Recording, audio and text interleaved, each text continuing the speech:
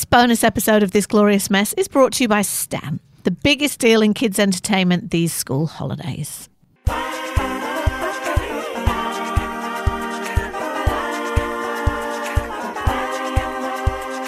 Hello and welcome to a very special bonus episode of This Glorious Mess, Mamammia's podcast for parents who seriously just need a break these school holidays.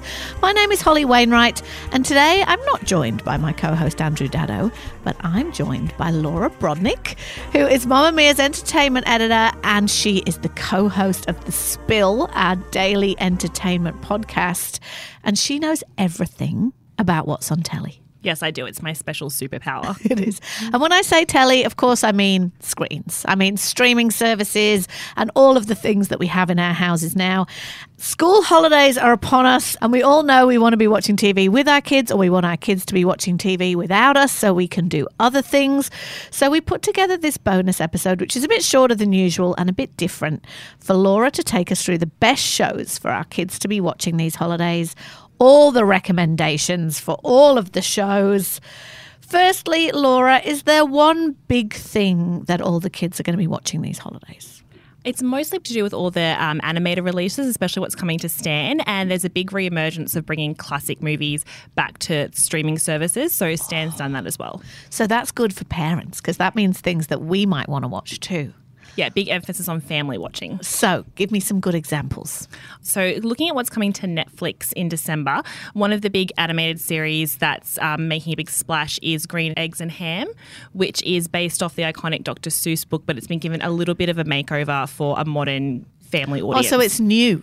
Yes. So it's come out in December just for holiday watching. So the kids might not care about this, but it's voiced by Adam Devine, Michael Douglas, Eddie Izzard and Diane Keaton. Just past Whoville and all those places you'll go, a new adventure begins. In this story you think you know, a tale of two strangers named Guy and Sam, and a chance meeting over green eggs and...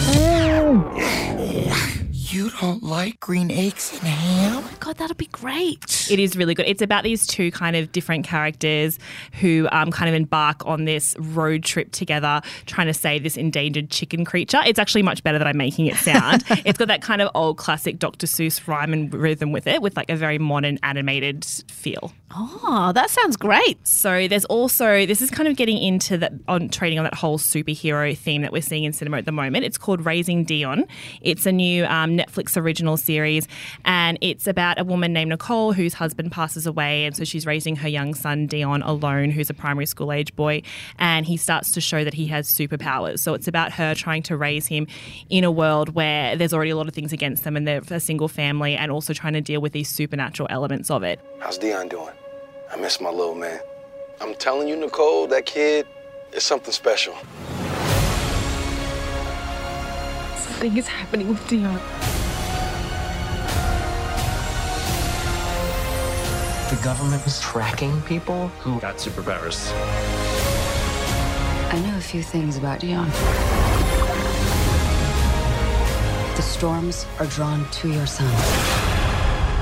This is the question that my son would ask. Is that a cartoon or is that real life? No, it's a real life action. Michael B. Jordan stars in it. Sometimes he's the father figure, who you would probably know best from being one of the main characters in the big blockbuster Marvel movie Black Panther. So there's something there for parents as well. But it's just a really nice way of looking at a different family dynamic and what happens after loss in families. And it's kind of been tailored to that primary, early teenager audience, so you can kind of see how a family would act in that way, but also having the superpower elements to it. Great. So Raising Dion. Okay. Here's another one that parents would like about that whole reboot feature. So Lost in Space Season 2 is coming to Netflix on December 24. Like the old Lost in Space? Yeah, so they've rebooted it for a modern day audience. So obviously it's the same kind of idea with the Robinson family who get lost in space, and it's their adventures. And so for kids, there's that kind of family element of like it's a family together, they're in space, there's robots, they fight against different people, they jump through different time dimensions. So Netflix has kind of rebooted it for a modern audience. And is that cartoon or is that real life? No, that's live action as well. So again, that's kind of getting... That must be a big production, live action space family. Yeah, it is. It's kind of like taking the idea of like cinema and bringing it into your home. So parents can watch it for the nostalgia and kids can watch it because it's an epic space adventure with smart talking robots. Awesome. Danger, Will Robinson. Danger. No, Will Robinson. Danger.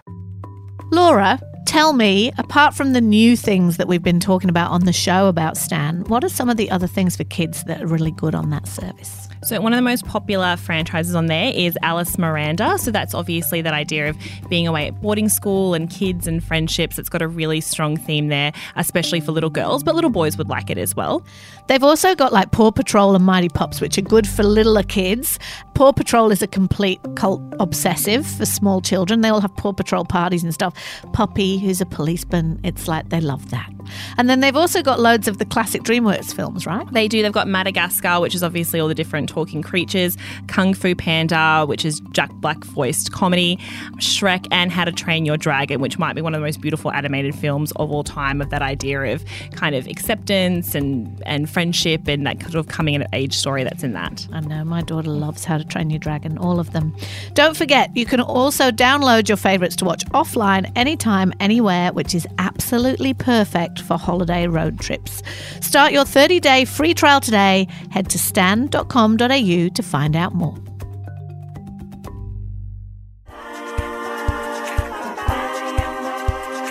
And getting into what's on Stan. So Stan obviously has a lot of the Nickelodeon Cartoon Network franchises, but the big one is Monster Beach.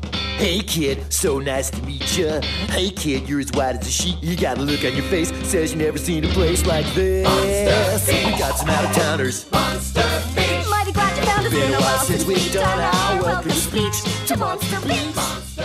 So this is an animated series and it's about two younger siblings, Jan and Dean, who go to stay with their uncle for summer holidays.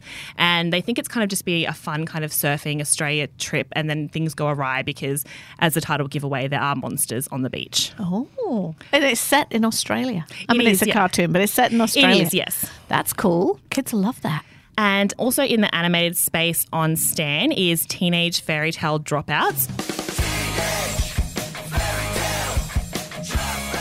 So this is about three friends who are it's a really clever idea. They're the kids of very famous fairy tale creatures. So one's like the son of Jack from Jack and the Beanstalk, and one's the nephew of Merlin the Wizard. And it's kind of these teenagers trying to go through life living up to their famous parents who all have these iconic fairy tales about them. But what happens when you're the next generation? That sounds great. It is really beautiful animation on Stan. Is there anything else on Stan for me? Yes, so there's another animated series. So again, these are kind of catering to the younger kids. So this one's called Fangbone, which has been very popular with the kids in Australia so far. And so the first series is coming out now. It's about a 9-year-old barbarian warrior from this kind of land of barbarians who kind of gets transferred into modern day life and having to kind of deal with that. One more monster that likes us better than drool. Only like 100 more to go. Barbarians battle monsters, Bill. They do not bribe them with food snacks. You just don't like doing it this way because it's different. Yes, have I not made that clear? Ooh. So that's an animated series. It's kind of kicked off a bit of a franchise around that name and that character. He kind of comes and makes this like new bunch of lovable friends, and it's kind of about him, this barbarian kid, being put into normal day life. So isn't it good how, you know, I'm sure that all of these series are very modern and cutting edge because they will be, but really kids' stories are always about kids being cast away from parents and adults and having to like cope in the world. And my daughter would say to me like, there are no grown-ups in any of these shows. And I'm like, there's a reason for that. Exactly. So kids can have their own stories, and that fantasy for kids of what would happen if I was left alone and being able to go on my own adventure or live my own life or make new friends. So yeah, all these shows are very much catering to that idea. And don't have my mum there all the time going, no, Exactly. put that down, stop it. Okay, tell me about some classics. Okay, so this is very exciting. So on December 25, so Christmas Day, Stan is dropping all the Indiana Jones movies. No. So oh my God, Brent will die. My partner Brent will die. No, so obviously there's no better kind of adventure classic movies. So it's everything from Raiders of the Lost Ark through to the Temple of Doom, Last Crusade, and obviously the newer version, Kingdom of Crystal Skull, dropping them all. So it's that idea of because these classics have been really hard to find, and Stan kind of putting them on the platform on Christmas Day is that idea that you can just sit down and watch them together. And maybe back to back, and then that's Christmas afternoon taken care of after lunch. I'm trying to think if Indiana Jones, the first one, which I loved when I was young, Do you think it stands up? Do you think it's appropriate? I think it does. Look, it's a little bit kind of boys' club idea, but I think the romance and stuff is still very like light and nice and comes across well. And all the stunts hold up really well, especially if you've been watching more of that CGI kind of stuff. All those live action stunts and, you know, with the whips and the guns and running through the temples and the boulders coming down. I mean, I think a guy's face does melt off at some stage. So I was just about to slightly say, older kids. That scene, which is at the end, really freaked me out when I was young, and that's how old these movies are, when I was young. And I reckon that is the only bit in that film where I'd be like, kids, look over there, and point at something happening out the window. Otherwise, I think they would love it. Yeah, look, I think we all watched that as kids and we turned out okay, just slightly scarred. One of the other classics that's coming to Stan is Super 8. So it's one that came out in the movies and has gained more of a cult following as time goes on. So it's by Star Wars director J.J. Abrams, and it's kind of his love letter to Steven Spielberg. And it's about a group of young kids who start making this movie. They capture some footage on their screen that tell them that aliens are invading their city, and they kind of become the last line of defense against these aliens. An eastbound freighter derailed. What the cargo was on that freighter, we don't know. I understand you have concerns about our cargo. Colonel, there isn't anything else that I should know, is there? I can assure you the answer is no. I've got 9 people missing now. There are things happening around here that I can't explain. I saw it. No one believes me. I believe you. It stars kind of a young Elle Fanning as the lead character, and it's that kind of like this generation's E.T. in a way, that you've got this group of kids kind of off in the world together and they encounter this alien race and what happens from there. What kind of age range do you reckon? Probably about 11 up or so. I mean, it is kind of aimed at kids, but again, it does have a few kind of spooky scenes, so you're kind of looking for that adventure range, kind of getting slightly older kids and into tweens, teenagers. That sounds like heaps of good stuff for kids. There are loads of things that's going to make my Christmas and holidays a lot easier. What about for teenagers? Is there anything you'd recommend? Yes, so the best thing for teenagers to watch over the holidays is my personal favourite show of all time. Ooh. I started watching it when I was 11, so I think it's totally suitable for that age range. And it's called Buffy the Vampire Slayer. Oh, I think I You've know heard that me mention show it before. So yes, it is close to over 20 years old, but it still holds up today because of the theme. So it's about a young teenager named Buffy who's in high school, and she is chosen to be the one person in the world to stand against the forces of darkness. And she does that with the help of her best friends in high school. And it's that kind of coming of age idea. And it's also pushing back against that stereotype of women in TV shows or movies always having to be the victim. So I remember when I was a teenager watching that and just for the first time ever seeing a female on screen who was the hero and the lead character and she was and the so main kick-ass. focus. And she was so amazing. So I think if there's any TV show you can get your kids or teenagers to watch over the holidays that will make them better people, it's Buffy the Vampire Slayer. Couldn't agree more. I am a massive Buffy fan myself. Laura Brodnick. I adore Buffy. I can't wait for my daughter to be old enough to watch Buffy because she will just die for all that kick-ass stuff. She'll love it. I want to know, I know that you're spending Christmas with your family. I know you've got lots of sisters. What do you sit around and watch together? Well, there's the classics like obviously Love Actually and The Holiday. Probably a very underrated Christmas movie is The Family Stone, which is, a lovely Christmas movie it's got Diane Keaton, Sarah Jessica Parker, Rachel McAdams, and it's kind of about that idea of what happens when there's health crisis in your family. It's not a bit perfect, but it's a whole family coming together. Yeah, that is really nice. I'd forgotten that was Christmas. It is a underrated Christmas movie. Do you remember any from your youth that you watched? You know, I'm so old, but no, I'm not this old actually, but in England at Christmas they always had The Wizard of Oz on. Toto, I have a feeling we're not in Kansas anymore. Always. Oh, that's a good The Wizard of movie. Oz is always Christmas to me, even though it's not actually about Christmas. And I really wanted the kids to see that, but they were so scared of the Wicked Witch. And then I remembered I was also very scared of the Wicked Witch when I was a kid. So, no. Exactly, quite brutal even today. I think Miracle on 34th Street, I think, is the other one, obviously, with a young Mara Wilson, the whole idea of Santa Claus being real. That's always a classic. It is. Thank you, Laura Brodnick, for joining us today to tell us about all the things our kids and us should be watching over Christmas and over the holidays. There's loads of good things there.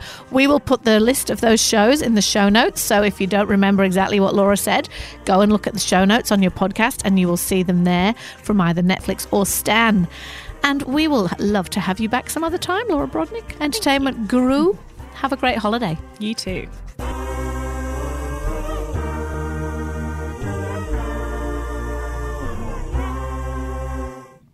bonus episode of This Glorious Mess is brought to you by Stan, the biggest deal in kids' entertainment these school holidays.